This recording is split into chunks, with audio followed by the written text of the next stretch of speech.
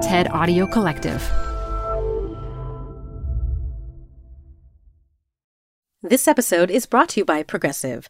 Are you driving your car or doing laundry right now? Podcasts go best when they're bundled with another activity. Like Progressive home and auto policies, they're best when they're bundled too. Having these two policies together makes insurance easier and could help you save. Customers who save by switching their home and car insurance to Progressive save nearly $800 on average. Quote a home and car bundle today at Progressive.com. Progressive Casualty Insurance Company and Affiliates. National average 12-month savings of $793 by new customers surveyed who saved with Progressive between June 2021 and May 2022. Potential savings will vary. Welcome to the Canva guided meditation for stress at work. Impending deadline? Generate Canva presentations in seconds. So fast. Brainstorm got too big? Summarize with AI in a click. Writer's block? Release with Canva Magic Write. Magical. Stress less and save time at canva.com. Designed for work. Canva. You're growing a business and you can't afford to slow down. If anything, you could probably use a few more hours in the day. That's why the most successful growing businesses are working together in Slack. Slack is where work happens, with all your people, data, and information in one AI-powered place. Start a call instantly in huddles and ditch cumbersome calendar invites. Or build an automation with Workflow Builder to take routine tasks off your plate, no coding required. Grow your business in Slack. Visit slack.com to get started. Hey everyone, it's Adam Grant. Welcome back to Rethinking, my podcast on the science of what makes us tick. I'm an organizational psychologist, and I'm taking you inside the minds of fascinating people to explore new thoughts and new ways of thinking. My guest today is Claude Steele. He's one of the most influential social psychologists, not just of our time, but of all time. Claude is best known for his path-breaking research on stereotype threat, prejudice, and self-affirmation. And he's won more awards for distinguished scientific contribution and honorary doctorates than I can count. He's an emeritus psychology professor at Stanford, where he was previously dean of their Graduate School of Education, and the author of Whistling Vivaldi.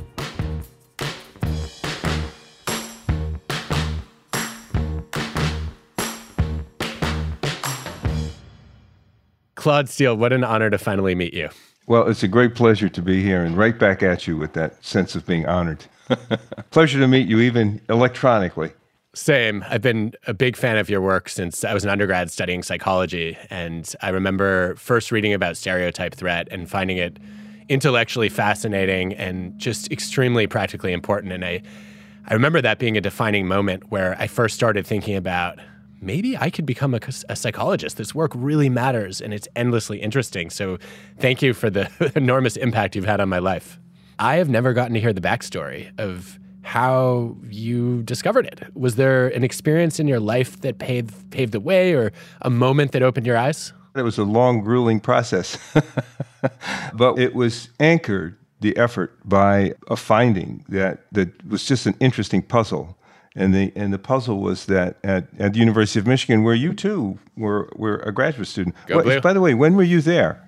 I was there from 2003 to 2007.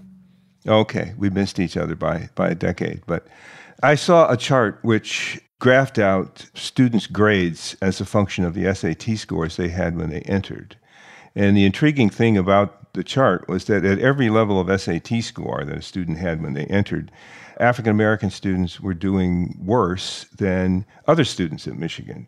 And the puzzle was, if you'd told me that they weren't on average doing as well as other students, I might have found that plausible in that, there are differences in preparation level and prior schooling and educational opportunity and so on that could explain such a thing. But here you have them roughly equated by their SAT scores to the extent that equates people in terms of preparation for college. But at each level of preparation, as measured that way, Black students were doing worse than other students. And why would that be? That was the puzzle. I had a lot of conversations with Dick Nisbet and Steve Spencer, and we went around and around, and we tried experiments, and we got a research grant, and we did some studies. maybe 4 years later, Steve Spencer and I had a clear finding that later became stereotype threat. So stereotype threat was no flashing insight. It was the product of sort of a grinding pursuit of what could be causing this underperformance, as the term was. That's the origin. Fascinating. This is a rare case where data actually led to a discovery as opposed to something happened to you and then you went to go and study it. Exactly. Every preconception that I had about what could be causing that underperformance was proven wrong by the data. So every idea we had, none of those seemed to work. But eventually we got a clear evidence. This was with women in math, women who were really good at math and committed in advanced math. We give them a very difficult test.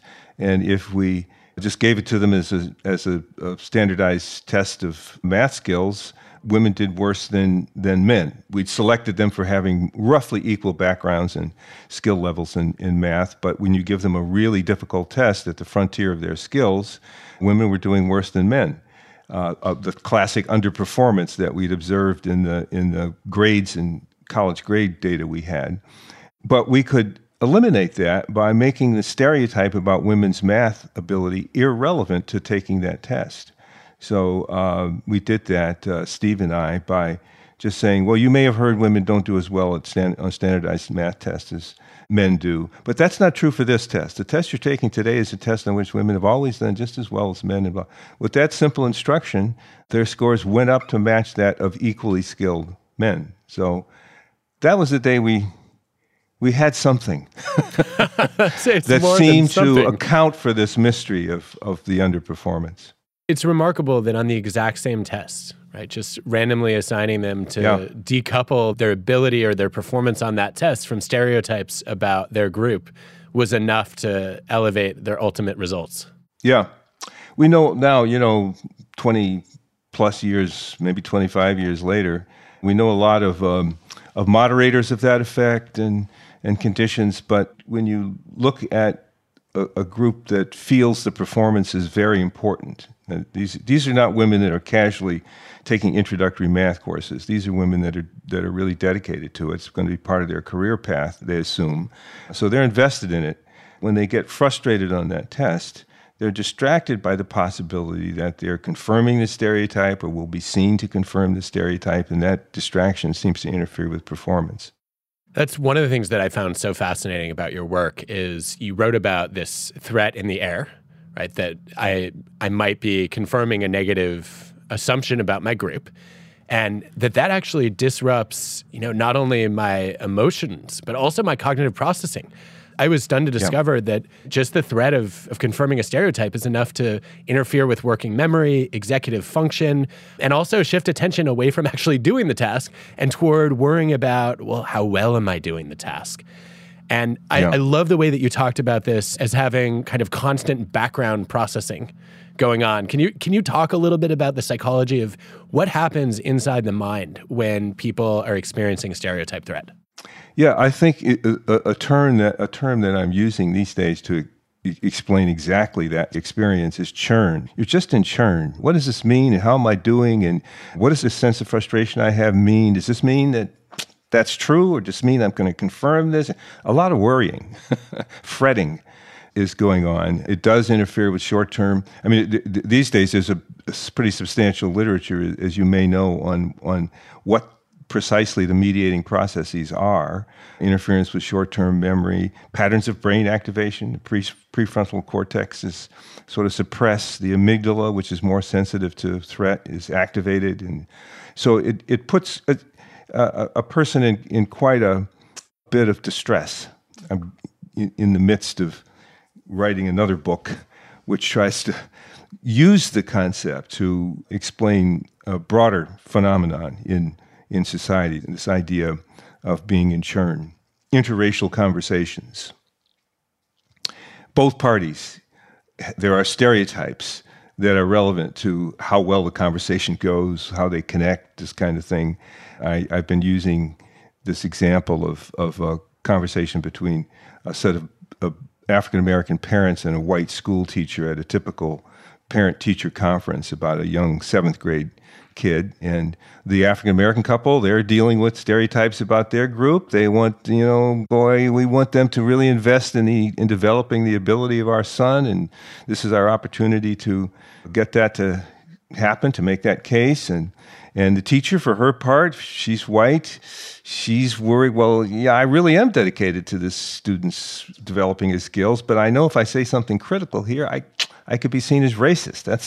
That's the stereotype about my group that is relevant in this situation. So both parties enter the conversation with a good deal of churn and the worry that you were just pointing to. How am I doing? How will my identity here play out? How will it be interpreted? Am I going to survive this situation? I think in a situation like that, a lot of people will say, well, let's make sure that both parties come really caring about that conversation going well.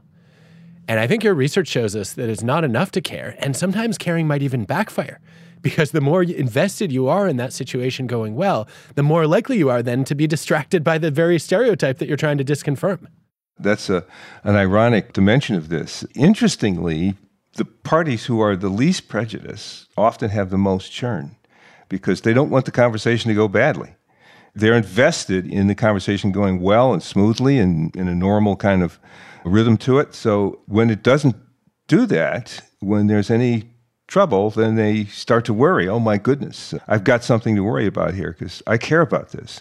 All stereotype threat effects assume the person is really committed to the activity. One way you can protect yourself against feeling stereotype threat is to not care about the activity involved.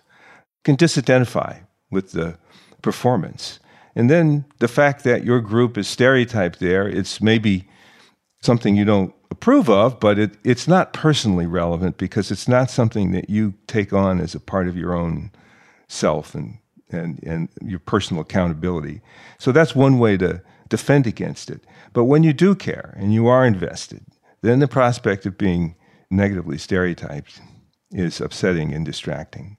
I want to talk about how we fix this because you've studied a lot of remedies. Before we go there, I think one of the things that often gets underestimated when people learn about stereotype threat is because so much of the research has been about intellectual stereotypes of women in STEM or racial minorities on tests. We often forget that this can apply to any group that can be stereotyped. I remember in one of your early papers, you showed that even white men who were good at math and knew it, you were able to activate stereotype threat by comparing them to Asians who they thought in relative terms were much better at math. And all of a sudden they're like, oh no, I'm not going to be good at math.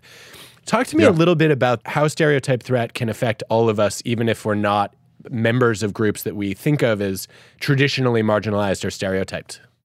As individuals, we have a host of social identities. I'm an African American, I'm a male, I'm of a certain age or vintage, shall we say. There are stereotypes about people of that vintage. That say, for example, we're not good at technology. Or we're behind in technology. So I can feel as I try to turn my television on in front of my much younger son-in-law that I'm kind of on the spot. And as I experience frustration, I wonder, well, how's he going to see me? That's a form of stereotype threat, a pretty mild one because I'm not so deeply identified with being able to turn my television on. I hope not. As human beings, we're incredibly sensitive to how other people see us. We like to have the idea, let's put it that way, that we're very independent and we are our true selves. But when we're doing things that are important to us and we're under the prospect or possibility of being seen in terms of some bad image of one of our identities, it gets our attention in a way, and that's a real fundamental mechanism of social regulation, I suppose. I definitely want to make sure we talk about systemic and cultural solutions for schools, for workplaces, for other domains where stereotype threat is known to interfere with group performance. But I want to start at the individual level, since we're all grappling with this in one moment or another. And you've already given us one technique that is appealing in principle, but as you noted, it's hard to practice, which is I'm just going to choose not to care. I don't care how my future goes. I don't care at all if I confirm people's stereotypes of a shy introvert and bomb on stage. Like my whole career will be over, but I'm good with it. How do you do that? How do you de-identify? It's usually a pretty painful process. Let's take women in math. I mean, woman goes to college and she's been a good math student in high school, where often women do quite as much as well as men do. She takes introductory courses in college and she does pretty well. Then as she keeps going in that area, there are fewer and fewer women around. The work is really difficult and challenging, increasingly so. And the stereotype starts to emerge as a consideration, as part of her churn, in her everyday churn about her experience. I think tragically, at that point, a lot of women do disidentify. You start to look around for, maybe I really like history. Maybe I'll major in history and become a lawyer. This whole STEM field, I look ahead, I don't see many women there. I'm not sure I'm going to be comfortable in those environments. And so the weight of that pressure can push a person into disidentifying, dropping out of their aspirations and goals, something that they've for a long time been committed to. I don't think it's something that you can just turn on and off like a switch in an area like that. Maybe in another more casual area of life that isn't as important. Well, I'm not good at turning on my television, but I'm really, really good at managing my Spotify, So you disidentifying there might not be such a dramatic thing, but when it's something that you have cared about and invested in, the very principal ingredient of stereotype threat, then I think it is a pretty distressing experience. It seems like the psychology of attributions is useful here, right? The mistake a lot of us make in stereotype threat situations is we think, okay, if the performance goes poorly, it's creating a permanent and pervasive signal about my lack of ability. That's bad. I'm never going to be good, and I'm never going to be good at anything. And if people learn to make more, more specific and local attributions and say, okay, this performance or this test is not diagnostic of my ability. It's not diagnostic of my ability today, and it's also not diagnostic of my ability tomorrow. It's just a snapshot of my performance in one particular moment, which happened to be a very stressful, high anxiety experience. It's a little bit easier then to not disidentify with the domain, but not overreact to the performance in that moment as representative of the domain. What do you think of that? That's really well put, because I do think in that experience of churn, that state of churn, it can be reduced by exactly the line of thinking that you've described, that okay, this isn't my whole soul here, my whole being on the line. It's just a particular test. Now the culture and the stereotype has in it as a kernel the allegation that it is a deep and essential part of who you are. And that's what's upsetting about it. So the threat is that you're about to confirm some real essential part of you. But the defense, as you describe, is to particularize the experience and see it as just, this is just a test. So I think the more we can demystify tests and get them seen outside of the essentially, almost eugenist tradition of capturing an essential ability about somebody, I think we would reduce the stereotype threat effects around testing and intellectual ability and the like. And I think gradually as a society, I'd like to believe we're moving in that direction, that we're getting more realistic about these things. I mean, it's okay to think in the 30s and the 40s and the 50s that an IQ test captured some essential dimension of who you are that was totally encompassing of your abilities and that you could be reduced to your IQ number. But I think now we're just much more sophisticated about human cognition and human intellectual life. Hopefully, we're moving in a direction where exactly what you describe is available to people as a defense. Part of the problem is this is a big and infrequent experience, right? You take a midterm or a final, it's a huge portion of your grade. It's something, you get really worked up on because the stakes are so high. You don't have a lot of practice dealing with that level of anxiety. And it makes me wonder if more frequent lower stakes testing would be helpful. We know already empirically it's better for learning, right? That when students are quizzed more frequently, they have better retention, better recall. But your work is leading me to wonder whether more frequent testing is also a way of lowering the anxiety that comes with stereotype threat and making each test less diagnostic of who I am or what I'm capable of. Brilliant. I couldn't agree more. The idea, the whole threat of a standardized test, you go all the way through high school, and at the end, your whole life is going to be summed up by those 2.5 hours of taking the SAT. If you told a Martian that we have a test that we can give you, it only takes 2.5 hours or so, and it will give a score that will so accurately measure a person's capacities to do intellectual work that we can use it to henceforth allocate opportunity to people on a very general, and you can just give it to anybody, and it will give us that same score. That would be kind of implausible to somebody who hasn't been acculturated to think about tests in the way we think about them. I couldn't agree more that is where the threat is in part in the conception of the test and its allegation that what it's measuring is something essential about you. And that a way around it is to just treat tests as the useful things they can be, which is feedback on how you're doing as you learn an area of work, like mathematics or STEM fields. Frequent, low-stakes tests that give you real feedback about where you need to improve and how you can improve. That's an incredibly useful regime. It's this use in this other conception that makes tests more problematic. Well, okay, if that's the case, I want to have you put on your university leadership hat for a second. You have been the dean of the Stanford Ed School.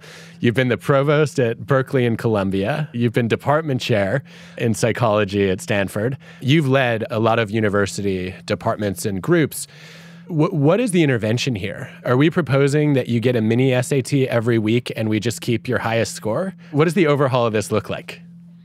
That's almost precisely what I would point to, is frequent, low-stakes tests and using those in the admissions process at colleges, let's say. Part of what keeps the SAT in play is that people say, well, what else are we going to do? We got to have some kind of, quote, fair measure here. So what else are we going to do? Well, this is something else to do. It takes a reconception, maybe some years of transition. I don't think it's not technically not that hard. Difficulty would be infusing it into the education systems that we have. Well, ETS, if you're listening, we have a proposal for you. And I do think this might be a window of opportunity because we've seen some of my best friends are there, but nonetheless, here's a message for them. I think this moment is meaningful because we've seen for the first time in my memory a bunch of top universities allow students to waive their standardized test scores as part of admissions. And so this may be a moment when testing organizations are more open to experimenting than they were before, and universities are more receptive to it too. I think so. One thing that isn't broadly known is that they don't predict that well. So they don't really help that much. That is, I think, one of the reasons a lot of universities and university systems, like the University of California, we're not going to do that. The other downside of the SAT, since we're on that, is that it discriminates pretty powerfully. SAT scores correlate with your income just about as well as they correlate with another taking of the SAT. That is, they're very sensitive to the kind of educational experiences you've had in the past. And so if you've been benefited by being able to go to a strong K through 12, you're going to get higher scores. That's tied to income. So if you use them in the admissions process, it's going to be harder for people with low income, minority backgrounds to get in. So that, and at the same time, they don't predict that well. So when you have a big public university system supposed to serve the broad public, like the University of California, that's a real downside as those facts become known. While we're waiting for an overhaul of the testing system, let's come back to the individual level. Some of the work that you've done has really changed my thinking about how we can prepare ourselves for stereotype threat situations. And of course, I'm thinking about your path-breaking work on self-affirmation. Let's say I'm nervous about math, and I belong to a group that has negative stereotypes lingering around math. Instead of trying to care less about math or the math test, I affirm some other aspect of my identity. And I, think about how I'm really creative or I'm an excellent writer. And that allows me to feel a little bit more secure in that domain. And then I'm less on edge about math. Please correct my interpretation of self-affirmation theory. That's perfect. No correction needed. Okay, elaborate it then for me. The affirmation gives you a chance to gain a little perspective. There are other things about me that I can rely on and that I believe in and that I'm good at. And so this particular testing situation or this particular course, my whole soul doesn't ride on this. It gives you a little comfort and it lowers the churn, the interfering churn that you're experiencing. You're just a little calmer now, and you probably pay attention to the test a little more clearly, clear-eyedly, and do better. Now, I think the power of self-affirmation is, it just seems so much more palatable. Instead of saying, I'm going to care less about this domain, I'm going to care more about other domains. And that helps me put it in perspective. I think there are people who will hear about self-affirmation and think of Stuart Smalley on SNL. I'm good enough. I've worried about that for 30 years now. Doggone it, people like me, right? What is different about how you study self-affirmation from kind of the parody of daily affirmation of looking in the mirror and trying to build up your own self-esteem? The kind of general self-bromides that Stuart Smalley gave to himself, funny as they are not going to work. That's not going to affirm the self. They could even backfire. It's affirming something that you really know about yourself, that is a real dimension of who you are, reflects commitments, achievements in the past. Let's say when I was a kid, I was a swimmer of all odd things. Most swimmers are not African American. But I swam for the YMCA, and I never really thought about that when I was 10 years old. I was pretty good at it. So that was something that was a part of me that I could rest my sense of self on. There, that's something good about me. And so raising that up as I dealt with other things just keeps the self in perspective. Yeah, so it actually sounds like then there are two key distinctions there. One is that it has to be accurate, what you're affirming. Yeah. And two, it needs to be more specific. It can't be, I'm good or I'm likable. It needs to be, I have this particular skill. If you say, I'm good and people like me, really? Well, do you really know that? And I suppose maybe for some rare person that might be true, but for most of us, it's other things that are very specific. Even, relationships with the family. I'm valued in my family and my parents love me. Those things become affirmations which put particular threats in context that sort of takes the punch out of them. One of the things that I love about self-affirmation theory is how far-reaching the implications are, even beyond stereotype threat. I've found myself, reading the evidence on how it's an effective way to give narcissists critical feedback. If you're about to tell, let's say, a politician who has a big ego, or a boss, that they made a terrible decision, you could start by praising their imagination, or their curiosity, or some other aspect of their identity, and then empirically they do become more open to the criticism. I think this leads to an important modification of the the ever popular, ever terrible feedback sandwich idea, or as it was called on Family Guy, compliment sandwich. But I think what one of the things that I learned from reading your work on self-affirmation is you have to be really careful if you're going to lead with a compliment before you criticize, to separate the domains and say, I want to talk about your strength in this area, and then I want to give you some suggestions for improvement in a separate area, and then I don't need to go back to the affirmation at the end. Right. Yeah. You've kind of positioned the critique in a way that it doesn't indict the whole person and their whole soul. Once you've done that, you don't have to do it again. Good. So we only need one slice of bread, not two. Yeah. It's an open-faced sandwich. Yeah, exactly. You've studied this in a way that I think is applicable to all of us, and what you and some colleagues have called the mentor's dilemma. I have quoted this research more times than I can count, where Yeah, I think what you've essentially taught people to do is to deliver tough feedback in a way that still conveys support. And essentially saying, look, I'm giving you these comments because I have very high expectations and I'm confident you can reach them. Talk to me a little bit about how that works. It kind of pulls a variety of ideas together from this body of research, but I think you have the potential. You don't have to say the ability. I think you have the potential to meet those standards.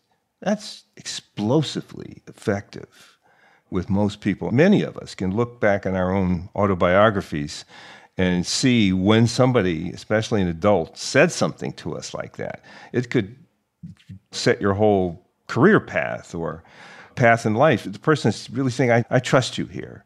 So it's a very powerful message when it comes. But it's something we don't typically think we need to do, or we don't think to do it. Typically, we give feedback. Well, here's the feedback. Or we say, we do the Stuart Smalley thing. We say some very big positive bromide first. You bring such wonderful energy to my class. Here's the feedback. Those don't carry the same meaning as saying, we use high standards, and I think you've got the potential to meet them. It's surprisingly easy to hear a hard truth from someone who believes in your potential and cares about your success. Yeah. I will never forget the first time I taught your research in this area to my students. I was teaching feedback. People do become more open to criticism if you just say roughly these 19 words. I'm giving you these comments because I have very high expectations and I'm confident you can reach them. A couple of weeks later, I gave mid-course feedback forms out. And 3 different students had written at the top, I'm giving you these comments because I have very high expectations and I'm confident you can reach them. I was like, no, you don't have to recite the words verbatim. The point is to deliver the message, right? That my standards are high and I believe in your potential. Yeah. No, I guess they're thinking, what's good for the goose is good for the gander. I don't know. I got a literal taste of my own medicine there. Yeah. Hey, Rethinking listeners, we're supported by our friends at Working Smarter, a new podcast from Dropbox exploring the exciting potential of AI in the workplace. Working Smarter talks with founders, researchers, and engineers about the things they're building and the problems they're solving with the help of the latest AI tools. Tools that can save them time, improve collaboration, and create more space for the work that matters most. On Working Smarter, hear practical discussions about what AI can do so that you can work smarter too. Listen to Working Smarter on Apple Podcasts, Spotify, or wherever you get your podcasts. Or visit workingsmarter.ai. Welcome to the Canva guided meditation for stress at work. Impending deadline? Generate Canva presentations in seconds. So fast. Brainstorm got too big? Summarize with AI in a click. Writer's block? Release with Canva Magic Write. Magical. Stress less and save time at canva.com. Designed for work. We do like to insert a lightning round in these conversations. So are you up for one? Sure. Excellent. All right. Claude, is there a stereotype that you personally had a hard time letting go of? Yes, a lot of them. I'm a person of my society and my time, and there are a lot of stereotypes. Stereotypes about athletes. I was an athlete. I felt the threat of being seen as an athlete, but still, sometimes that was one that, that's a stereotype. Perhaps I should see beyond that. Yes. It's comforting to know that even a world expert on stereotypes is not immune to them. Yeah. Nope. What about, is there a self-affirmation strategy that you're particularly fond of in your own life? I can think of relying on them throughout my life. As an African American, there's always available the possibility that you were being discriminated against. And that's what that's part of the weight, the psychological weight of being a minority, is that you know the stereotypes. And you know how you could be seen. And you know it could have played a role in this outcome or that outcome. So my trying to work through that situation, I try to be as thoughtful and evidentially based as I can be in coming to those conclusions. You can't rule it out altogether, that this didn't happen because of that or You can't, but I wouldn't just fall into it easily. I try to really be careful about that kind of attribution. So when I look at my own life, my own career, and so on, there's an area where I see myself doing what I've theorized about. The theory is probably stolen entirely from that habit, that psychic habit of dealing with that ambiguity. Is there a favorite depiction in pop culture that you have of challenging stereotypes? I'm thinking maybe a movie, a TV show, a song, a book. There is that movie of the three black women who were really tremendous, who were really amazing mathematicians who worked in the NASA program. I'm forgetting what the name of the movie was. Hidden Figures? Yeah. I was greatly affected by it because I've seen that there's a lot of intellectual force and power within a community of people who are seen as not having that. And that is always something I and African Americans live with. Part of the tragedy is that you actually see the competence and the genius, but it's got no outlet.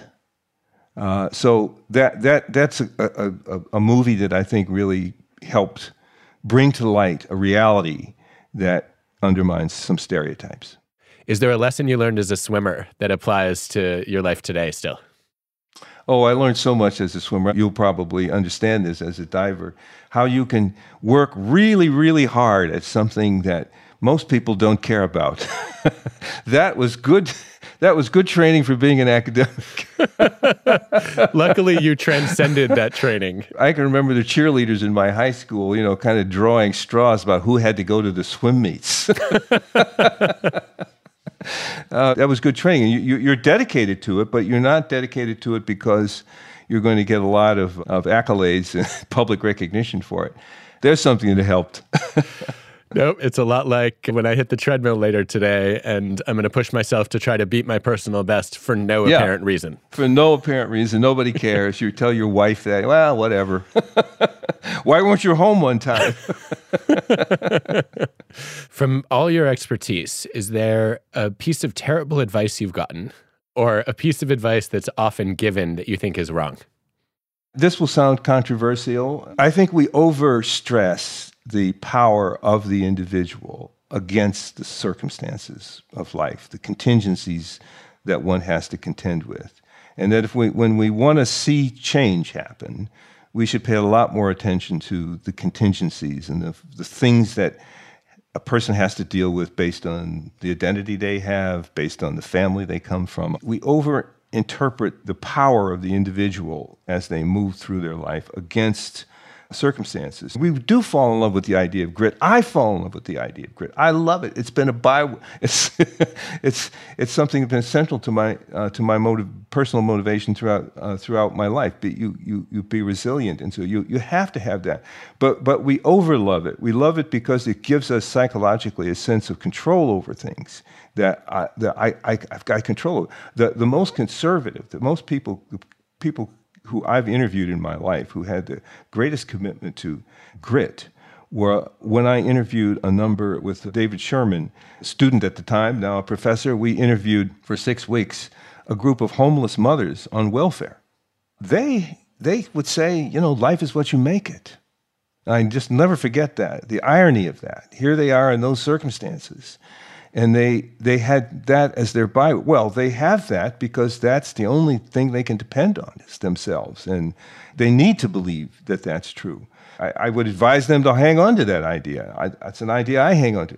But as a society, I think we need to get more mature. We can't rely on that to have a fair society. We need to be much more sensitive to circumstances, the conditions, the kind of threats people are under, if we're going to move forward. And I see that as something I'd like to see as a bigger part of our future as a society, maybe even as a civilization.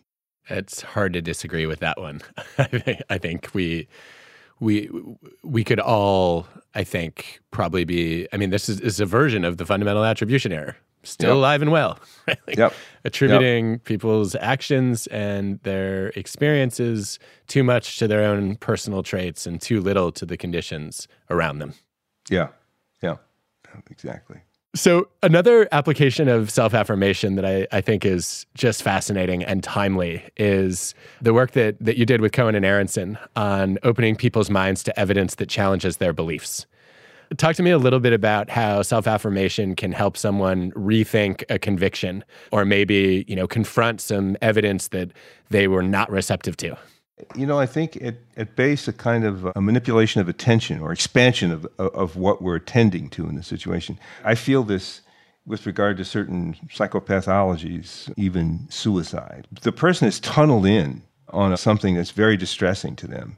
They're so captured by the emotion in that situation that they don't see anything else about themselves. We're capable of getting lost in a rabbit hole and having the whole worldview colored by the thing we're worried about, or the thing we're distressed about at some level. It colors everything. And what we need at this point is something that expands what we're able to attend to. And it starts to include other good things about ourselves, other good things about other people, important things, brings in more of the world into that hole, so you get out of it. And with a little perspective, the threatening thing isn't as threatening.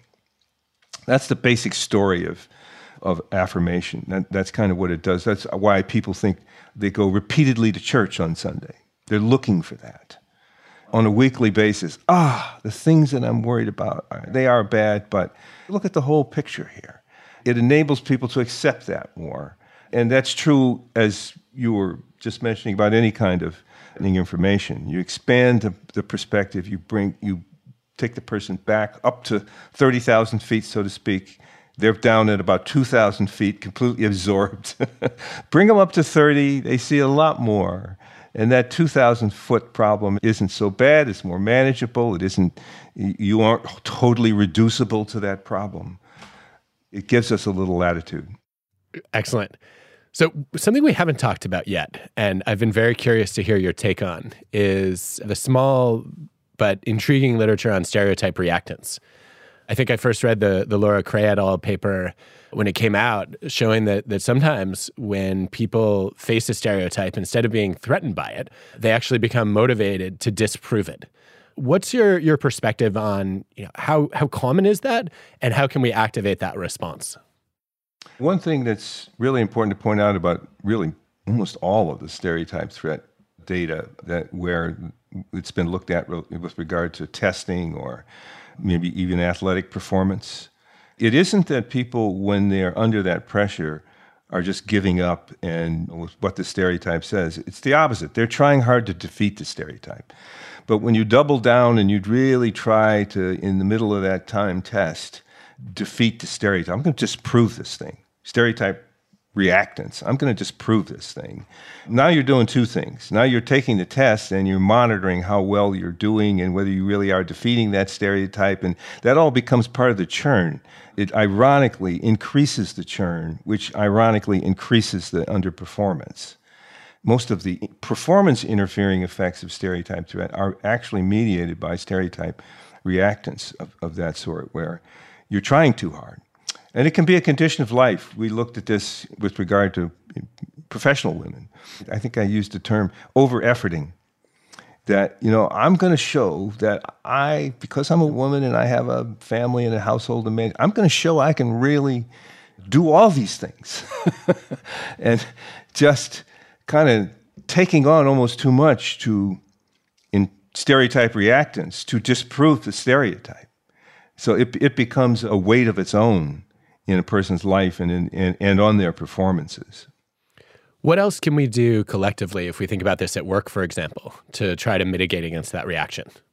That the context of our lives, the work context, the people in it, our families, these can play really important roles in reducing stereotypes. If people feel accepted in a deep way, then the particular threat isn't as powerful and as disruptive, because what they're really after, acceptance, is kind of assured in a pretty stable situation. But when all of that is on the line, then the particular threats are powerful and really disruptive. I think your emphasis on acceptance and belonging is important, because one of the mistakes that I see made in a lot of workplaces is, I think, well-intentioned people trying to counter stereotypes and inadvertently replacing them with what you might think of as a positive stereotype, right? Somebody asked me the other day, I was on stage, and in the Q&A, somebody said, talk to me about the latest evidence about women as leaders. A lot of people thought that women couldn't lead.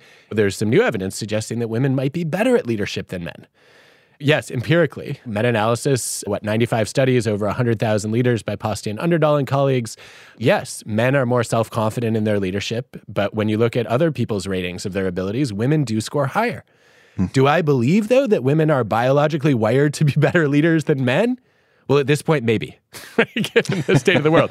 But no, in general, of course not. Of course not. Do I believe that women have had to be that much better to break through glass ceilings and, get through bottlenecks in the middle and clear sticky floors? Absolutely. But I don't think it helps people to say women are better leaders than men any more than it helps to say women are worse leaders than men. Yeah. It seems like the message is anyone has the potential to lead. And this is not a skill that should be tied to your gender or any other demographic group that you belong to. I couldn't agree more. I mean, I think that's so important to point out. Positive stereotypes can be intimidating too.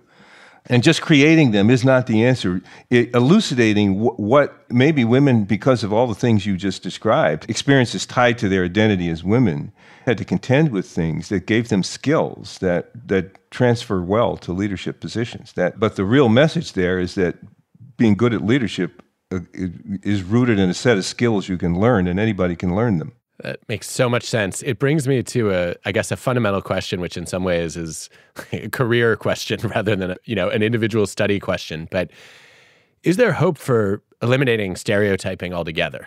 I understand that we're categorizing and pattern recognizing creatures, but the whole idea has never fully made sense to me.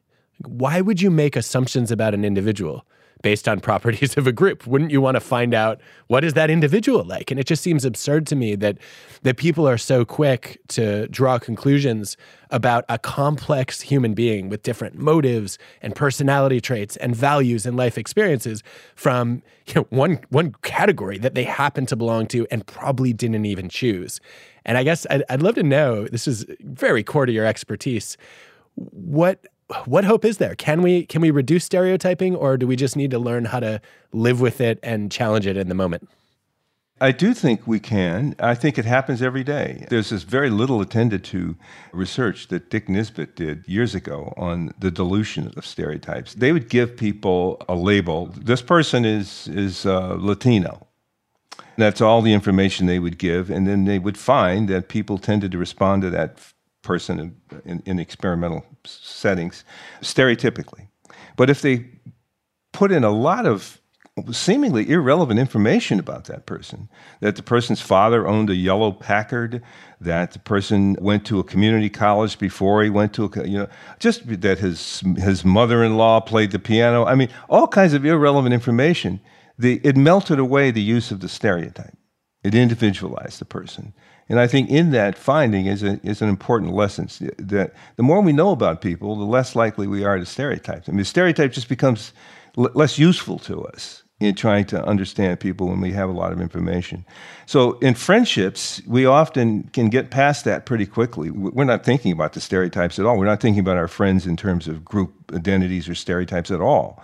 Stereotypes come into play more when we don't have other information about people. The policeman approaches a driver.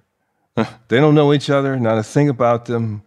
That's where stereotypes are going to be in dangerous play in a situation like that. They don't have anything else to use to interpret what's happening, what's unfolding in front of them.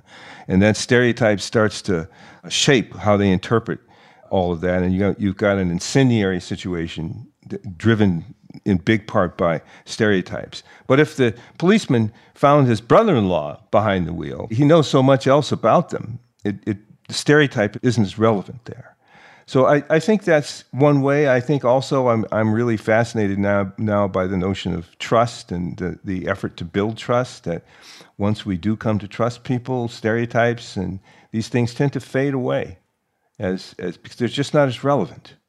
Part of me wants to start a little earlier and say, before we get to the point of being able to individuate someone or learn personal information about them, could we attack the very idea of stereotyping as exercising poor reasoning.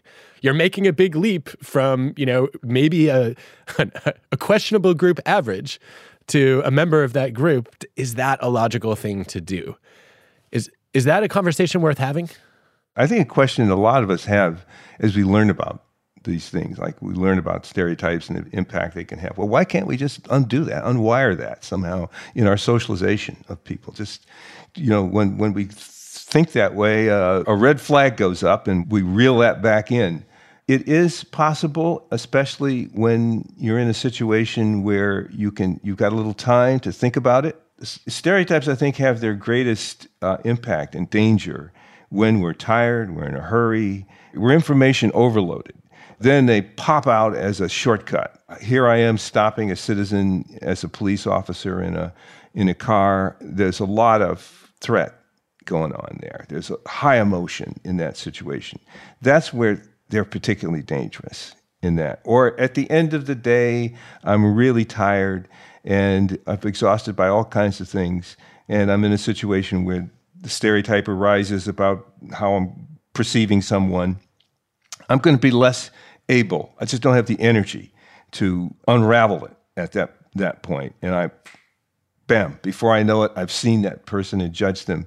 Now, my colleague Jennifer Everhart, and really a number of social psychologists, but she has a particularly compelling anecdote to the kind of speed, the kind of when I'm in a hurry or pressured use of stereotypes. With policing, for example, if the police officer gets out of the car after having stopped somebody, she tries to put a lot of things into their routine that slows them down.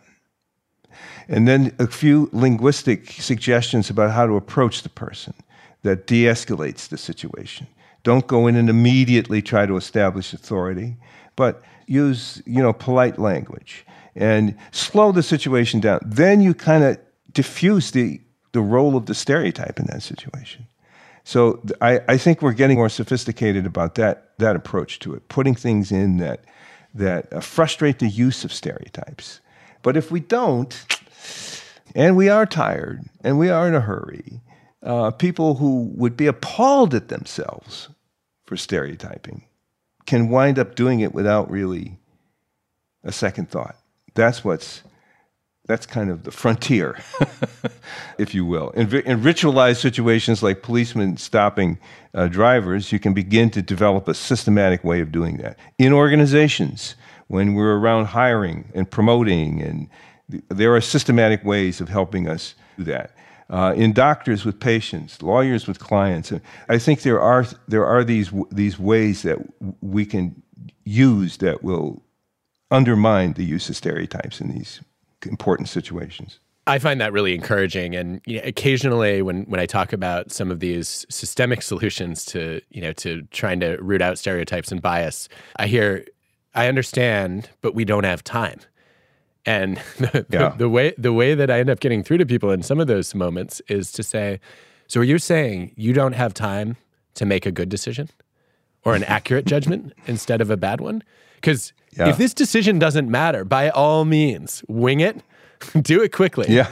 But get it out of the way. Yeah. If this counts, if there are real stakes, then isn't it important to try to do it as thoroughly as possible and to try to make sure that the process is as systematic and rigorous as possible? And it's kind of hard to argue with that one, right? Yeah, I mean that's a good hook. Try it at your own risk. That I hope is effective, because in many of these situations, people do want to do a better job. They don't really know how. They don't know that this would be important, that to slow the thing down, there are classic ways. But you select the next horn player for the symphony with a blind test as opposed to having the musician be visible. There are a host of things that I think as a society we're going to get better at. My hope there, because I do think people want to get better at it. Our society aches for these kinds of things at some level. That it's not that everybody enjoys anti-bias training or anything of that sort, because there I think the part of the problem is often the offering of the training carries with it the allegation that you need the training. and there may be something about you. And I think that puts up a real stereotype threat resistance that can undermine things. But I think as we get a little beyond that and recognize that we can use the context, we can partner with the context of our organizations in undermining this. It isn't just something that individuals have to control themselves. There are things that organizations can do that will systematically reduce the play of stereotypes. Well, Claude, this has been wonderful. Thank you for taking the time. My great pleasure. I'm a real podcast devotee. I don't know if I need to say more about how much I've heard you over the years, and it's been a real pleasure to talk to you. Well, thank you. We need to get you in the audio universe more often. Thank you, Adam. Real pleasure. Pleasure's all mine. Take care. My biggest takeaway from this conversation is the realization that we are constantly giving bad advice to other people. Try harder. Care more. Sometimes that's not just unhelpful. It's actually counterproductive. And I think we don't just do this to other people, we do it to ourselves too. Right? Every time we beat ourselves up for saying, well, I just didn't prioritize that task enough, or I need to raise the stakes, we're increasing the risk that, just as we see with stereotype threat, that we're going to worry more about whether we're good enough. We're going to put more pressure on ourselves to be perfect. We're going to be distracted and even suffer a hit to our short-term working memory or our executive function. I've read some of this evidence before, but it wasn't until I talked with Claude that it hit me that in some of the situations where we care most about our results, it actually serves us to care less. And it's hard to do that, as we discussed. But thinking about other things that you care about, other areas where you excel, seems to be a powerful step toward putting each performance, each test, in perspective. And that's something we could probably all benefit from.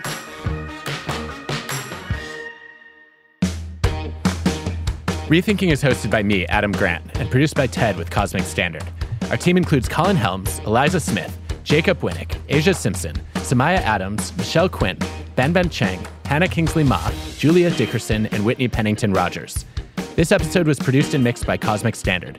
Our fact checker is Paul Durbin. Original music by Hansdale Sue and Allison Leighton Brown. But if the policeman found his brother-in-law behind the wheel, and the brother-in-law could be of a different group too, the stereotype isn't as relevant there. I think you underestimate the number of people who have stereotypes of brothers-in-law as a group. I probably did. Let me tell you some things about brothers-in-law.